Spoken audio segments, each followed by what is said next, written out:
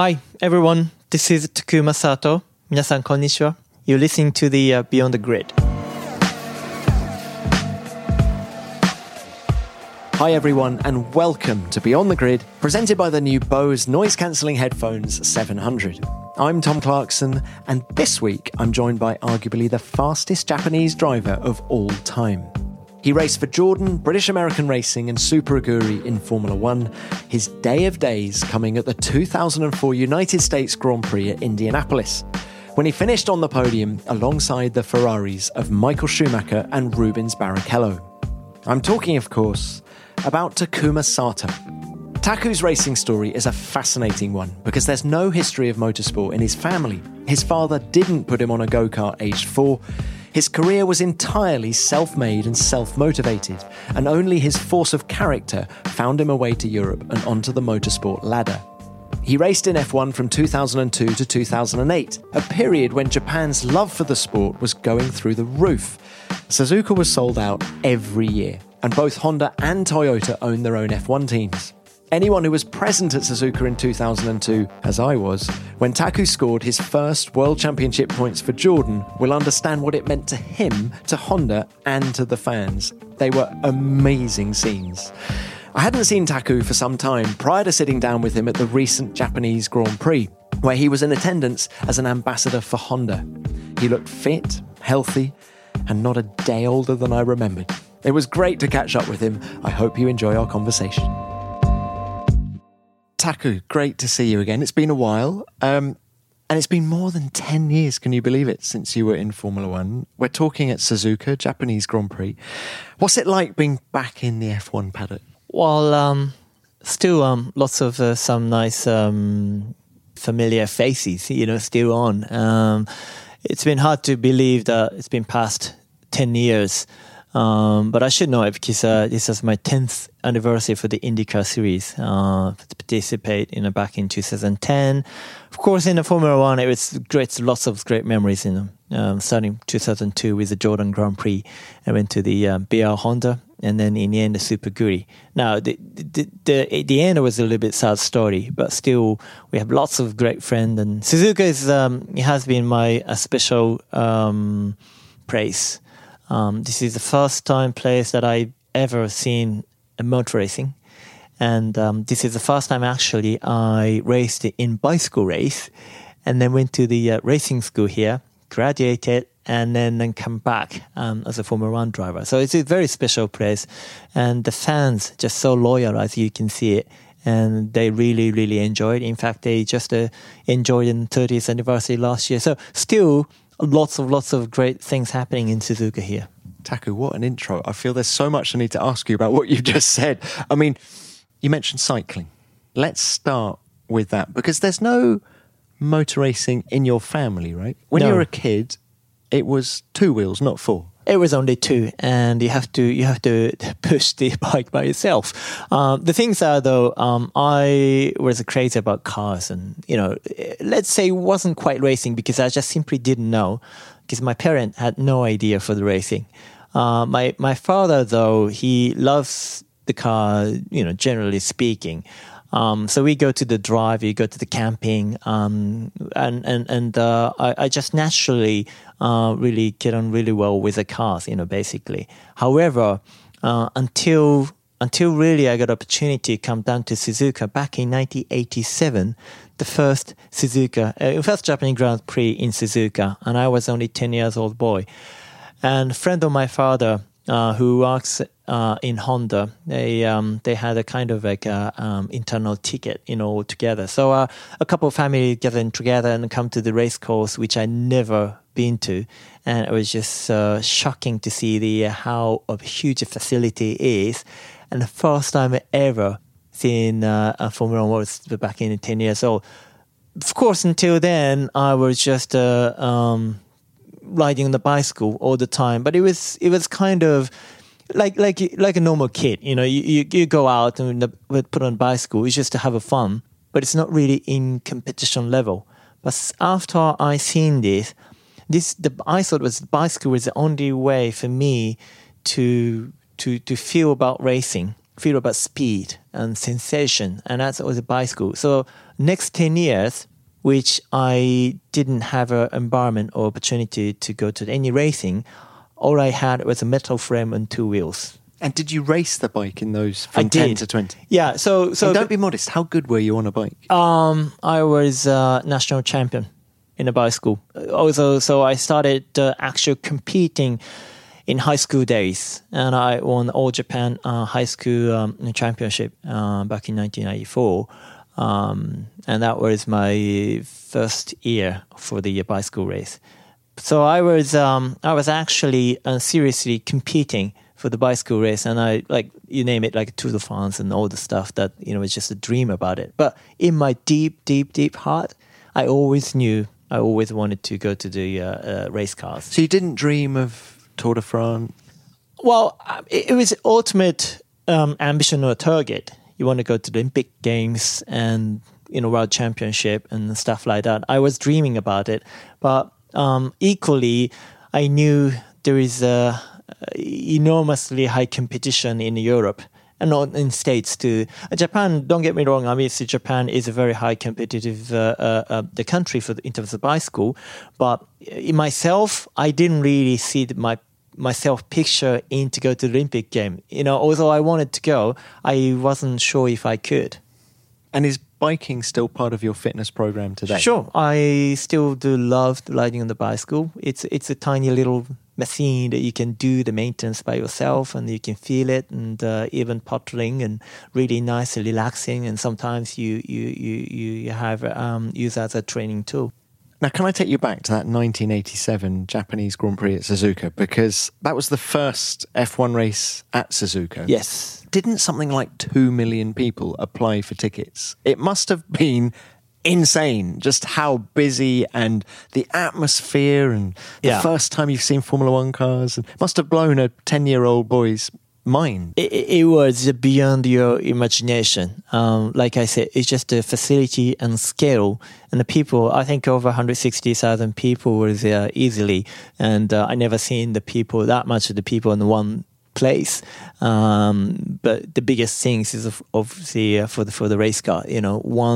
Once you've seen the Formula One car passed in front of you, the acceleration is just enormous, outrageous. The sounds of it is also, you look at the TVs and the leading the magazine, you can feel kind of unreal situation. But then when you have all the fifth sense, it's just the sound, the vibration, and just the energies, from the Formula One has. That is just nothing like it. So I just stood there, and it got me instantly. Energy is such a good word to use to describe a Formula One car, isn't it? But so who were you supporting? Was it sort of Aguri Suzuki back then? Or was it Senna?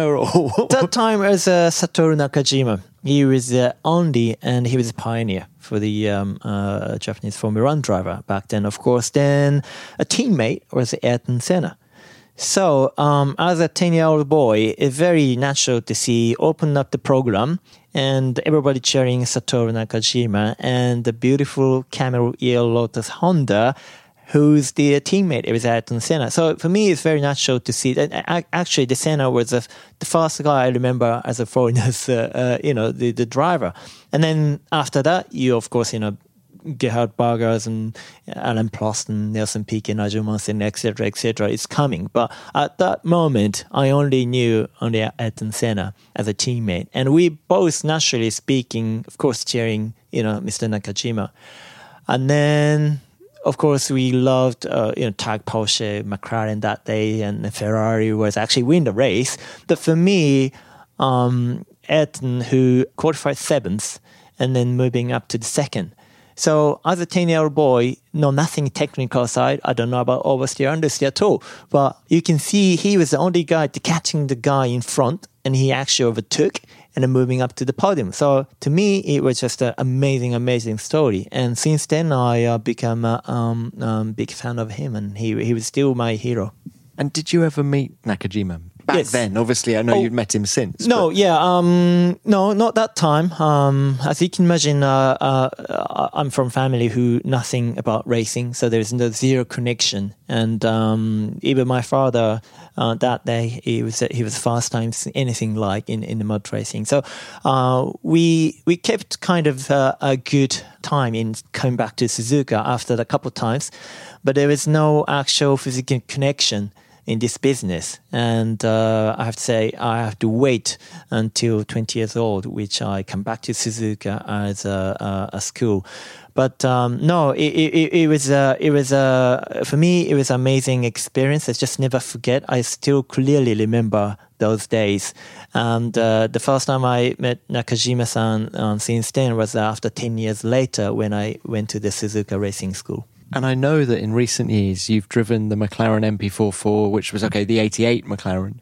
Those turbo cars. It must have been quite an emotional moment for you to drive Senna's car. Oh, very much, very much. Any cars in the powered by Honda, it's always got me like a big, the sensation. It's this feeling of it. But when I drove the MP44 in Goodwood, the first time actually, original Ayrton's machine. And the MP44 is every single driver's, I think, dream car. They dominate on that centuries. And no, I think it was just a beautiful car. And the turbo charge kick into, and then the power and the torque available with that little really light machine. It's amazing. How did that little boy who's winning bicycle races in Japan, national champion, how does he end up at the Suzuka Racing School? Who did you persuade to make that happen? Well, I tell you the longer story, make it short, of course. So I was in university and sitting... What were you reading? I was learning human science and in university, and of course had to decide on that. I was studying the bicycle race more seriously because in high school days there were lots of great cycling team. However, my school didn't have a bicycle team.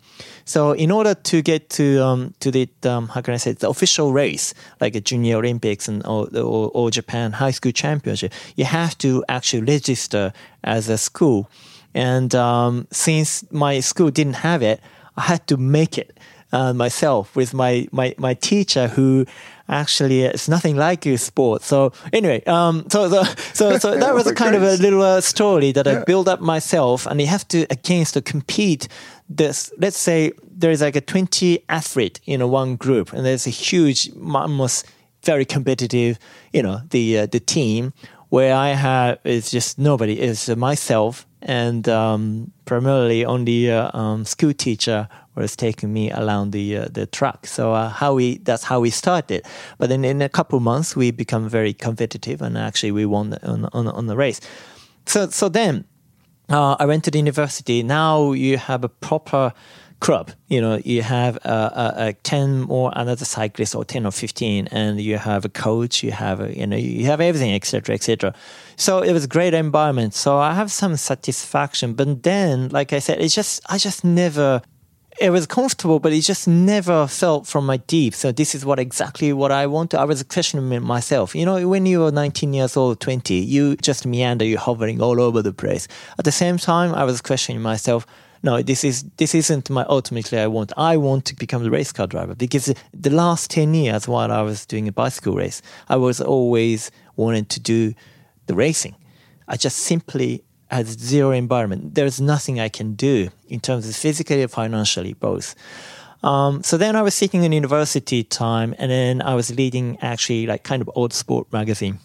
Did you really get the English magazine sent to Japan? I do, but also I'm also a Japanese version too. It's actually I was leading a Japanese version at one stage, and then they talk about Suzuka Racing School, and you talk about Jim Russell Way schools, and there is in history there is lots of great schools in the world, but in Japan, I think it was a kind of like a new generation, and it's only. There was a second year at that time. So it's really nobody knows. And people who spend if you have a budget, you'd rather go to the racing than the race school. because there was no such a clear indication of what you get after the school. However, this school has got a scholarship system and also has got an age restriction. So you have to be under 20 to get in. But if you won in the school for the kind of a 7 months period of the training, you basically win a full-time Japanese Formula 3 scholarship at that time. So it's a huge prize. And I thought, this is it. This is the only and the last time to get in there, because I was literally 19 years old. And I have to wait until next term, which I become 20. And that's too late. That's too late. So this is the last chance. So that's how I basically knocked the door. However, the biggest problem was only 7 drivers available to get into the class. Over 70 drivers wanted to do that. And there is today there is lots of filters, there is actual audition system. So you drive the car, you show the potential. But back then there was no audition system. And so how would you choose that? How did right? they choose? So they basically they have like a basic CV, so documentation. So the people who, let's say 17 years old, they already have like a max, they have already 12 years of the karting experience, the World Cup and et cetera, et cetera.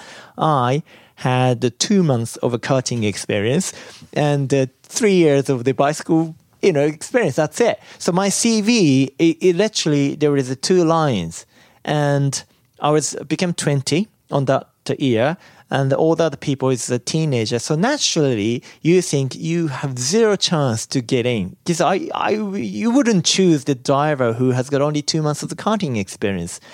So I basically, when they have a kind of a Q&A session, I basically raise the hands. So how would you choose all the drivers, only 7 drivers from out of 70? And they said CV. And I said, that's the problem. Can you do the meeting, with me? I just need 2 minutes.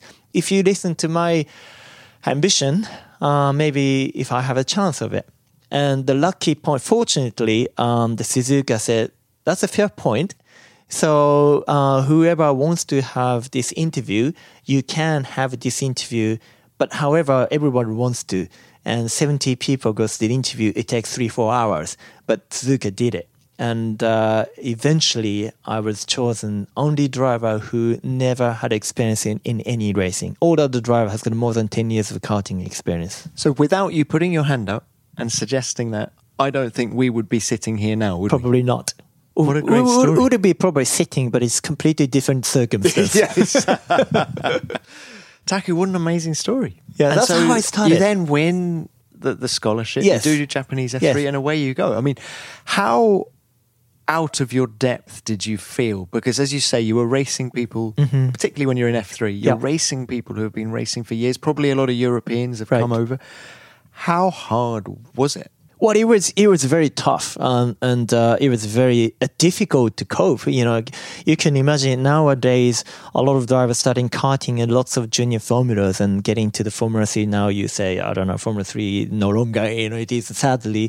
But back then, Formula 3 was central for the young drivers. That was back in the Italian Formula 3, German, French, and Japanese Formula 3. Just, you name it. It was a fantastic category. But before that, you can have a Formula Opel, Formula Renault, and Vauxhall Juniors.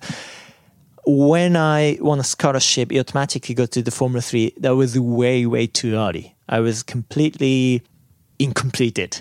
I can drive the car. I can drive naturally. Probably I pick up the speed, but there is zero skill for the racing, and it was way, way too early.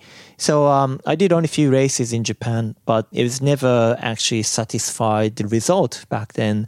And then at the same time, I think in Japan, the competition level is really high. As you can see, Super Formula, Super GTs, probably after you spoke to Jensen, you know about more.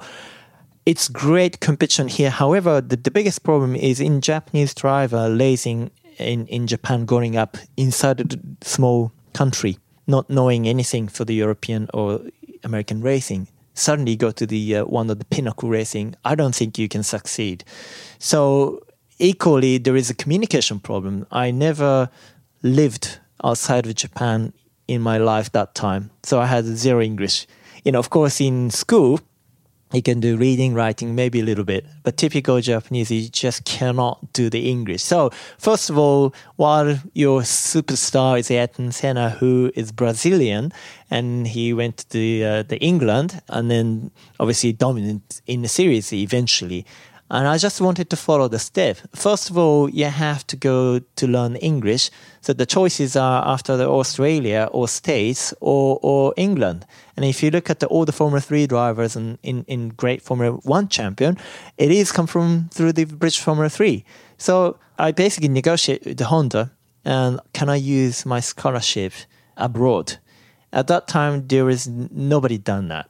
So it's always you have to invent the new stuff. But I was very fortunate to keep that scholarship system to outside of Japan the first time I ever. And then that's how I started, from Formula Vauxhall Junior, Formula Opel, eventually British Formula 3 back in 2000. I mean, can we say that you were following your hero Ayrton Senna to Britain? Yeah, pretty much. Is that an exaggeration? Yeah, well, I mean, of course, it's circumstances very different.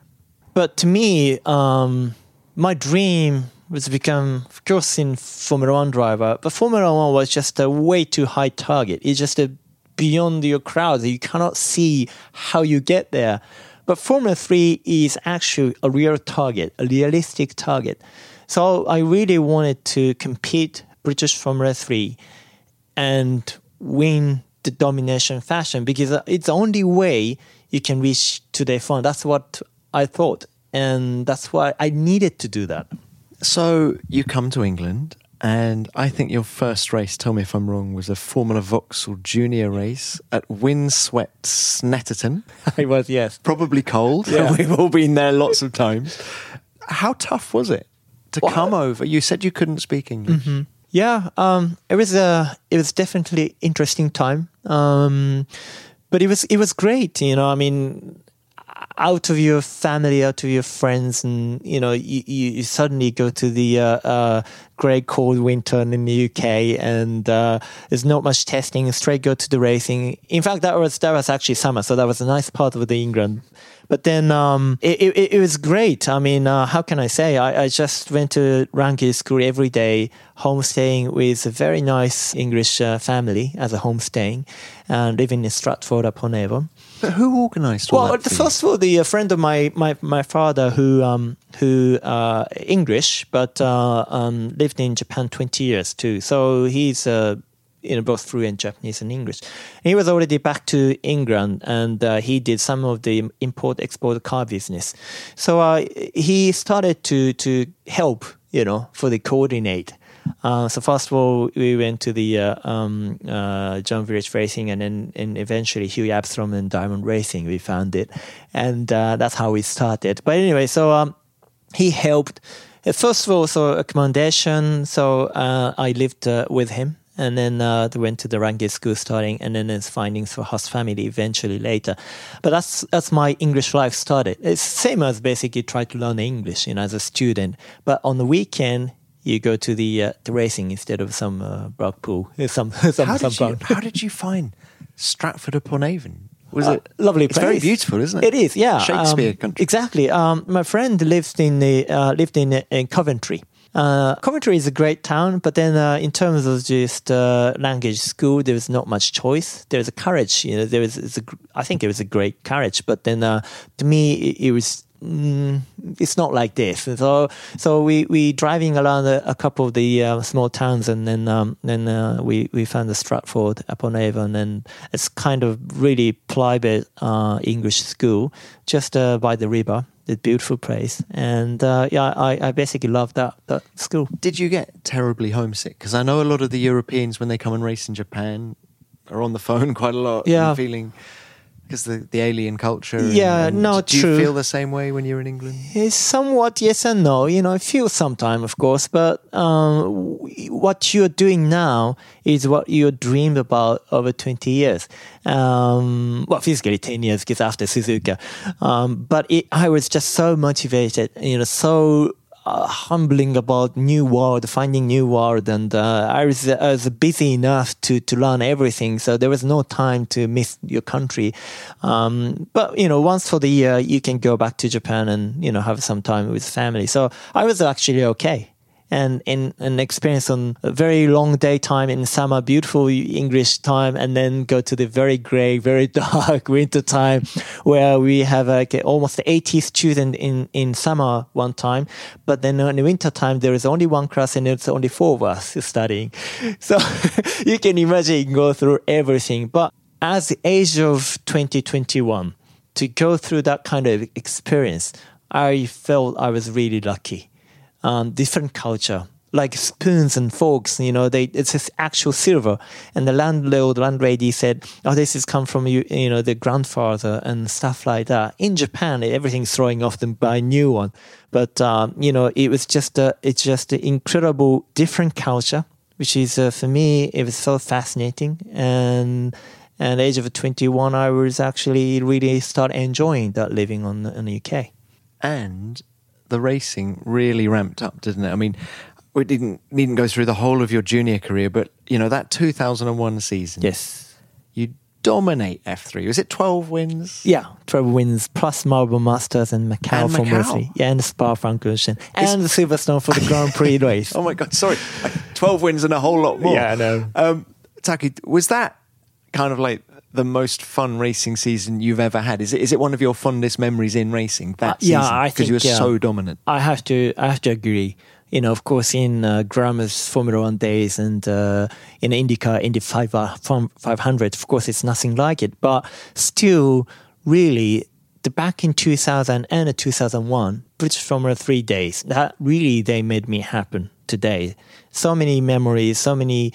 How can I say? I think it's such a needed category for the driver. And back then, you talk about, Nicolas Chiesa and the Brunis and Pizzonia and Thomas Schechters and Anthony Davidson, Ben Collins.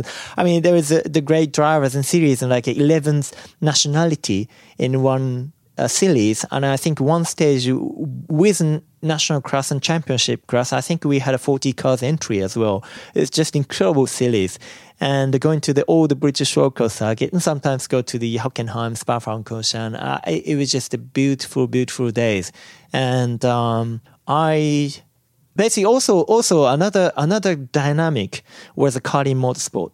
I just cannot, forget or cannot telling to this British Formula 3 success without them. Because karting was, when I found it was only third year in British Formula 3. It's basically Narayan Karthikeyan. He built it and surrounded. Trevor Karim, Buddy Hill Boyle, Anthony Hayat. So the great engineers and great bunch of such quality people in there. But anyway, when I was there, it's only 5 people started. And I tested winter testing with a Fortec, and I actually break the lap record in the winter time. So we went really fast. And there was back in there post-short racing, and there's just so many great names. Karting motorsport was kind of no man's land. Nobody knows. So when I tested with them, however, the potential, I felt, well, this is a team I really needed. And they really needed to the next stage too. So like together, I think the vector was all coming all together. So when I come back to Japan to tell the Honda management, so this is a team I want to go to the user scholarship. First of all, Karim who? They didn't know. Of course they want to expect to go to post-road racing, etc., etc. I think it is both great teams, of course. But with Trevor, I think, this is a team I really want to succeed. And that's how we did it. And a small team now become the biggest and most successful, Did you talk to Sir Jackie Stewart about racing for Paul Stewart Racing? Actually, we talked about it, but that time I think the seat was a full, filled. So it was. I think it was difficult in year 2000. Yeah. And Macau, awesome racetrack. Awesome racetrack. Is it still one of the best tracks you've ever raced? Definitely. Could we say it's the best? Well, one of the best for sure. But as a time goes through all the experience, I would say that was the best race in my whole career too, because you just dreamed about it all the time. The first Macau Formula 3 winner is Ayrton Senna, of course. And then since then, we've seen so many great drivers, it's going through the Macau, of course, like Mika Häkkinen and Michael Schumacher. That was just a legend race. I still remember everything. But that race, particular race, you have to go through it. But of course, close to year 2000, a lot of drivers contracted with team and manufacturer, way earlier than Macau Day. So during the season, they contracted to go to the International Formula 3000 or, let's say, become the test driver in the Formula 1. It's not necessarily there is a heritage that you have to win the Macau Formula 3 and then you get the test. For example, Frank Williams, you get the call from the testing. That's because you won a Macau Formula 3. But it is now not. It was a different timing. But for me, it's just to follow the Senna's footage as well as a true Formula 3 champion. You have to compete Macau and you have to be best of the best among the champion. That's how I just beautifully imagine how, you want to challenge it. And was that the race that made Eddie Jordan wake up? Or had you already started talking to him about racing? No, I was already contracted as a Jordan Grand Prix driver. You went to Macau already with a race. Oh wow! Race seat in your pocket. So that was a history as well. The first time, so that's why actually, in fact, Eddie didn't want me to go there. Because year 2000 Macau, I read the race about 5 seconds, and I crashed into the turn one. I couldn't stop it. So for me, I after a great year 2001 in the dominance, I wanted to go back to Macau and win the race. However, after I won the British Formula 3 champion, I already signed a contract with Eddie. Now Eddie said, "Takub, no, you don't go to Macau." That's what he said. But I want to go. Yeah, but look, you will lose everything, but gain nothing. Like every single driver, they wanted to beat you because you now currently Formula 1 driver is going to. And why would you do that? But I basically explained all my story to how important Macau will be. And also will be my ultimate practice to go to Macau before go to the Formula 1 because you have enormous pressure. Because it's only one way. You have to succeed, right? Otherwise fail. If I cannot, compete myself for all the pressures and all the ambitions, you wouldn't be able to succeed in Formula 1 anyway. So I said, Eddie, no, I really want to go. I need to go. If you wouldn't let me, go to Macau, I wouldn't drive for you. That's Andrew Gilbert-Scott and I literally talked to Eddie Jordan that way. If you don't let me go, forget about Formula 1. Yes. How could you do that? You're not in a position. I can only imagine Eddie You're not Jordan's in a position. No way. But, in extreme, maybe exaggerate, the things. What a great story. But this is how Andrew, who was my manager, and I, so determined to go to. But now Eddie said, okay, you go, but you must win. Now the pressure's on like 100 times. But we made it. And was he the first phone call? Yes. It was just an incredible moment. I just never forgot the sensation of winning a Macau Formula 3 and the top of the podium. That was a beautiful day. So you're already, for want of a better expression, in bed with Jordan. Why was it Jordan? Why did you think that's where I'm going to make my Formula 1 debut? Well, I think, of course, in back in days, of course, still a great manufacturer teams starting, but then still there was the Jordan. It is such an iconic team for any young drivers go through it. Obviously, the best example is Michael Schumacher, but not only for that, Eddie is a guy who is a racer and who likes I think, young talent and then bring the new talent to the Formula 1. I think he felt that he's I don't know how to say it. That's what he has to do. And we're missing all these private team, a lot, Minardi and Sauber and stuff like that. But I was fortunate. Of course, you have to consider the time And you have to consider who is behind. Back in then, it was a Mugen Honda team, but it's about to become the Honda team. So, of course, I was very fortunate to be part of a Honda family to go to Jordan together. Of course, as ADs, and you can see the obviously business side that you think about it. But any business side, you have ability to win a race. Because otherwise, even Eddie Jordan, you wouldn't put the car is only for the financial part. You, of course not. The only reason he chose me was because, of course, I won a British Formula 3, and I actually tested, with them, and he see exactly what I'm capable with in his car, and he was happy with that. Where was that test? It was a Jerez. It was after year 2000. It's just before getting Christmas. And it was a funny story because nobody knew. Nobody knew. Even I think it was Ricardo Sonta was supposed to be driving. And I really didn't have a seat either. So we all, how can I say, we all used, was Andrew actually. Andrew Gilbert Scott, he was doing a lot of straight line tests for the Jordan 2. So he has a shell. And I put in a two-platform seat on top of Andrew's seat, and then I bring it. I think Ian Phillips, myself, of course, and then Eddie Jordan, and possibly one engineer and Andrew. So I think 5 or 6 people only knew, even 2 or 3 days before I go to the Jerez. And I was basically caught them surprised. Here's a driver who driving, and I have to wear the Yano Trulli suits because it's perfectly fitting all together, and it was amazing, amazing experience. And according to Eddie, that was just a little Christmas present because I basically most numbers win and a pole in British Formula 3. Although I didn't win the championship, and Pizzonia won it, but then he wanted to give some opportunity, a bit like Frank Remus give to all the Formula 3 drivers in back in days. And you felt that the 2002 drive was on the horizon from that moment onwards? I strongly believe that, yes, because of course there was a BR Honda's program wasn't starting, and 2001 I went to the basically I compete the ex British Formula 3 Mark Haynes, who was it? I should know it, but the British Formula 3 champion in previous years.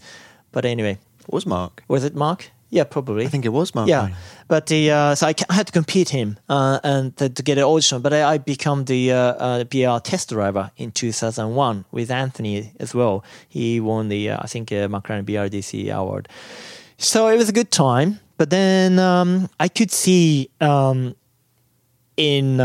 course in the BR there was Olivier and Jack was driving and Jensen just on board. There was no way that I can squeeze into that seat.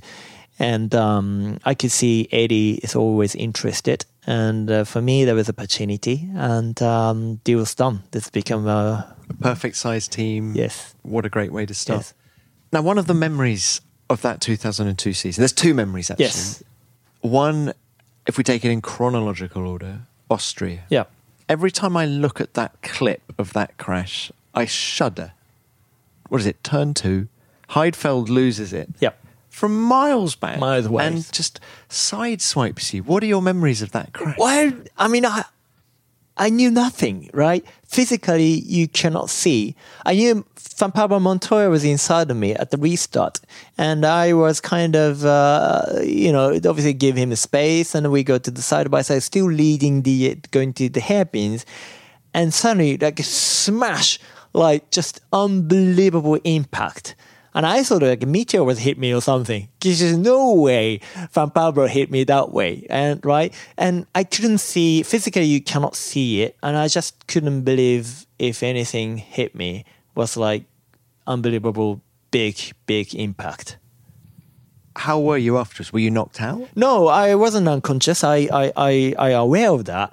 But just the pain and it's almost a blackout, instantly. But then after the spinning all the stuff that I almost like paralyzing this huge, painful body. And then actually the cockpit was completely broken. And you can see the gravel through the punch in the hole through the monocoque. And my legs was sandwiched on the, scrapped monocoque. And I thought, Jesus, and then just seconds and after that, I just start feeling my feet and okay, everything's one piece now, and just help me. Was that the first big accident of your career? Absolutely, there was a biggest for sure. How much of a wake-up call was it in terms of the dangers of Oh, what you're no, doing? I mean, in terms of danger, I mean, still you're young and you're kind of fearless and you don't really feel the fear. But I was thanking all the FIAs and regulations, all the safeties, because I think in probably, let's say 5 years ago, if I was exactly the same situation with the side impact on regulation, my legs probably more damaged. So I really thanks you now. Thanks. And also I have to say thank you very much for the Eghbal Hamidi, who designed EJ12. It's very famously highest front nose ever had in Formula One. The reason I say that because the huge metal chunk of magnesium, which is the heaviest part of and hardest part of the Formula One car with Nick Hadfield's Sauber car, is hit backwards on one of the weakest point. But because the high nose, the gearbox went underneath of my basically knee. Yeah. So I missed it probably inches. And if it's an ordinary front nose, can you imagine how disaster will be? So everything, it was just naturally coincident. But I was escaped without any serious injury. So no, that was amazing. It was a good little car. Yeah. Eghbal did a good job. And then we go to Suzuka, the place where it all started, Taku age 10, and you finish in the points, for goodness sake, in your first Japanese Grand Prix. I mean, a huge moment. Huge moment. Needless to say, my first year in Jordan days, it wasn't an easy season. It was a lot of difficulty. And but the car actually starting, I think Gary Anderson did an incredible job, taking over after Eghbal's and become the technical directors, and they look at all the even installation stiffness, all the stuff that is just so many potential that car has. Initially, it didn't work. But in the end, at the Suzuka, it was just one of the beautiful car. And the great thing was that day, with all the budget and problems and stuff like that, after May, we didn't have any testing. We're not really allowed to have any luxury of the go testing. So imagine from the Formula 3, so most of the racetrack, I don't know. I don't know about the new front wing. I don't know about the tire spec. And you have to go to the weekend and you have to, just follow the things, and then you bugger off to the next Grand Prix. It was tough, and the car was probably the hardest car ever driven, according to Fisichella. So imagine it was difficult. But before Suzuka, we actually had a time to go to the Silverstone, and they did 2003's some electrical testing, but physically there's nothing development coming, so we are allowed to have anything basically. So it was a great testing, and the first time actually in season I did compare to the tire back to back quite a lot. And we chose, or not chose, we knew that the spec and compound or the Bridgestone brought to the Suzuka, before we go to Suzuka, we knew and we had a chance to run it. Therefore, the car worked much, much, much, much better. And my race car engineer at that time was James Key. And we were both first year in Formula One. What a great combination. But we made a significant improvement after Silverstone test and came to Suzuka. And we were the fastest Honda car, So that was beautiful. The commitment goes through the 130 hours. I think you love that story. So we were, I think, 11th quickest on the back straight. Of course, McLaren and the Williams and the Ferraris, they're really fast and down the back straight. So I was 11th before 130R, which all the 130R, and nobody goes to the flat. And there is another speed trap point after 130R, and I was second. So, of course, first is Michael Schumacher, and the second was a little Jordan Honda going to sideways and go over the curve. I kept the flat out, and we nailed it. So I was second on speed trap on that time, and then obviously seventh on the qualification, which was same as Ayrton Senna's the race, back in 87. It was a yellow car, GHL Jordan Honda, different car. But there's so many little stories that go together. So that was a special moment. And then, of course, the race went really well, finished, the fifth. Were you a hero? Wow, I mean... How did the Japanese fans react to you? You can see 160,000 people waving flags, yellow flags. The Suzuka became absolutely yellow. And that was just so appreciated, all the support I've got. And my first ever home Grand Prix to become that kind of sensation. I mean, it was just amazing. And did mum and dad come to that Japanese Grand Prix? Yes, they were. Was that their first Grand Prix? They Or came had dad to come some early? other race too. I think it came to Silverstone and Hungary or somewhere. But What did they make in of- fact, no, I think Austria, because it was a Mother's Day in Austria. I know, it's a worst race, wasn't it? Mum was there? Yes, Mum was there. Mum, let me introduce you to Formula One. Oh, So anyway, God, so poor her. it was, that must it was, have been horrific for her, Yeah, just to see yeah, you going yeah. through that. But how did they deal with Formula One? Did they they understood suddenly what the passion was about? And, Sure. Certainly, they were not specialists. They are not, motor racing fan. In fact, they eventually become, huge fan, of course. But at that time, they were just, amazing for everything. And we just really, I was just so lucky that have a great parents just inviting on the paddock. the best car you ever drove in Formula One has to be the 2.4? Yeah, I mean, 2004 BR Honda, in terms of for the competition level, yes, that was the great car. I mean, you talk about the V10, 3,000, cubic engine and screaming 18,000 RPM. It's beautiful, best time in the Formula One. And, there was tire war, and there's downforce. And there was, I think, lots of lap record, back in 2004, because the car was just extremely fast. I think it was a great car. But if I choose the best ever handling car I ever driven, I had to be, say, Toro Rosso in 2008 testing. How Ferrari fascinating. engine, yeah. At the end of 2.8, Yes. you tested that car, Yes. didn't you? I named on top of the time seat, even faster than Sebastian Vettel. No, And I'm Bourdais only or kidding. not? Yeah, No. no, of course. That was a great day. I mean, I had a great time and of course, and under the Honda's permission, of course, because Honda pulled the things out so I was allowed to driving Ferrari engine at the same time. But this is Edu Newey is a Formula One car. Wow. Of course. Yeah. But now, how serious were you? So the Super Aguri thing had come to an end halfway through Yes. 2008. Very disappointing, Yes. sort of fizzled out. It was sad, didn't it? yeah.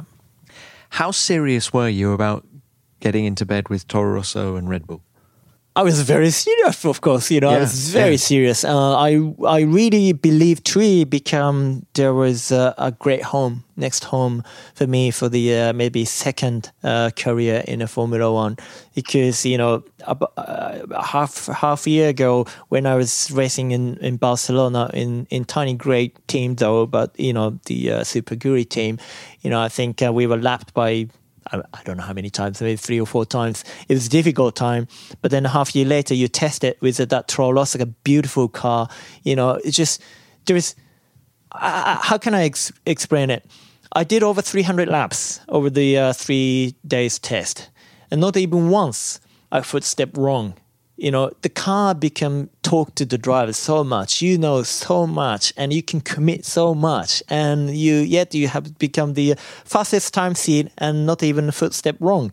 So this is an amazing feeling. So this is a Formula One car, I thought. No, of course, but 2004 was great too. How disappointing was it not to get that drive in 2009? Well, that was a very, very difficult situation. Very disappointed. I was upset. But it's that's in the past. That's in the history. It's no And point. it's so to funny talking. now that you're spending so much time racing Bourdais I know. in the States. I know. Have you ever talked to him about it?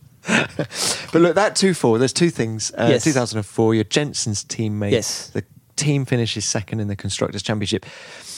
First podium for no, she wasn't for the Japanese driver Right. because of Suzuki, but your first podium at Indianapolis, of all Yes. places. Memories of that day? Oh, it's just amazing feeling. Amazing feeling. Not only for the Indianapolis, a few races before, like Nürburgring European Grand Prix, I became the first Japanese driver to go to this front row, in qualification with side by side with Michael Schumacher. That was a dream. You always dream about it. And then there was lots of great opportunity, but just a failing.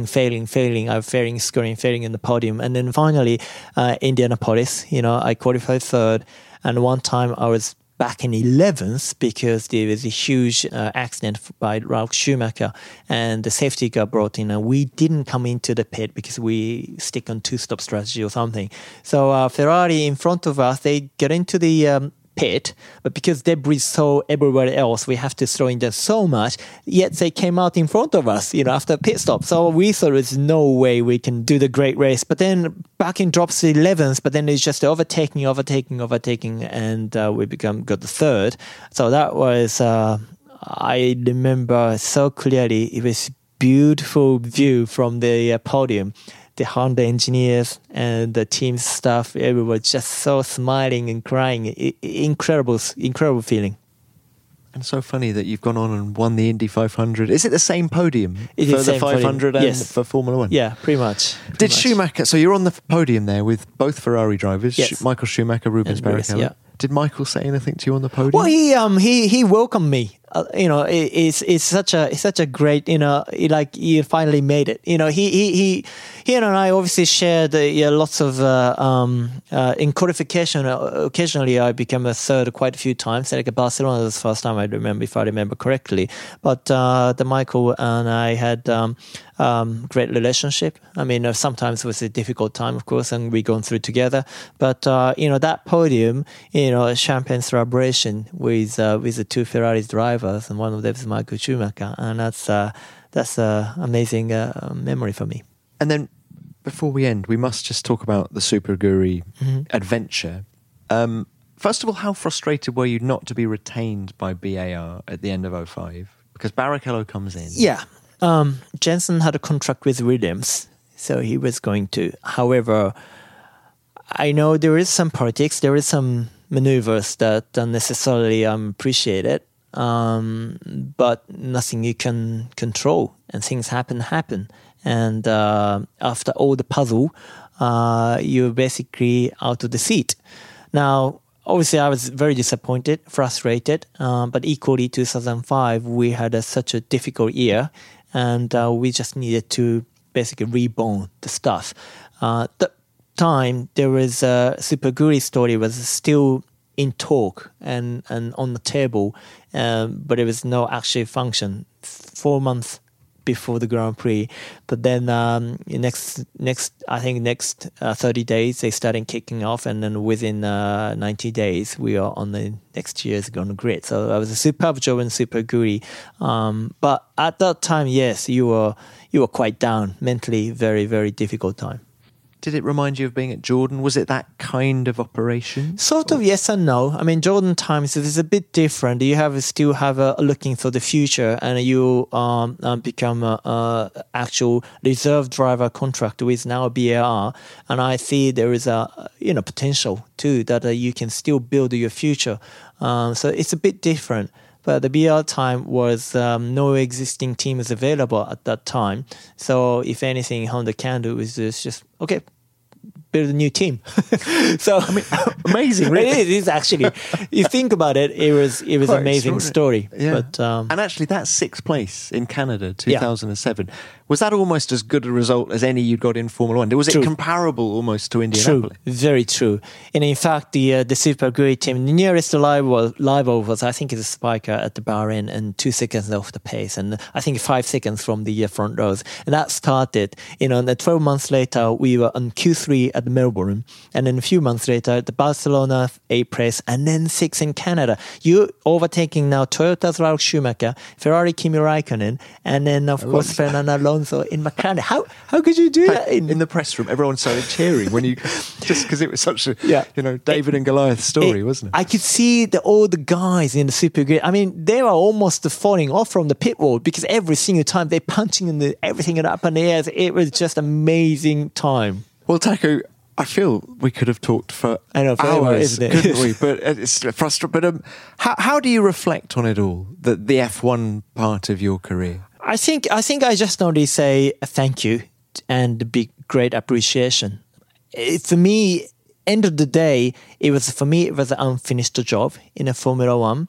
However, I think I had a way too great fortunate situation. I'm really lucky guy to be able to do that, and part of the Honda family to have living with amazing time in Formula One, and I just only feel really appreciation. And nowadays, trying to support new generation driver, and Naoki drove today, and that was just great to see him driving so well. Naoki Yamamoto, you're referring to, who did FP1 for Toro Rosso in Suzuka. How good is he? He's very good. He's the real deal. Jenson Button was talking him up big time. Yep. I mean, he might not be a teenager, the rookie driver, but let's put it this way. He never drove Formula One car. Okay, he knows Suzuka probably more than anybody else. But after only 2 sets of new tire, in fact, after 1 set and the second set is the only chance you made a lap time, within the 10th with Danny Kvyat. So this is amazing. I mean, he just done an amazing, tremendous job, and he did basically zero mistake, communicate really well, and he shows us really great future of next generation of young Japanese drivers. Do you think Honda are keen to get him in? Surely that's the intention, but Formula One is not very simple, so I don't know how much they can do, but I'm sure Naoki's performance today is with all the Toros and Red Bull, they see internally what's happening, and I think they are really impressed with his performance. Well, Taku, thank you very much for your time. You're Brilliant welcome. to see you again. Okay. And again, I feel there's definitely another podcast in you. Okay, let's do the part 2 sometime. We haven't even got to the IndyCar story. So. I know. Anyway, okay, thanks, Tom. Great stuff. All right, okay, thank you. Bye-bye. Cheers.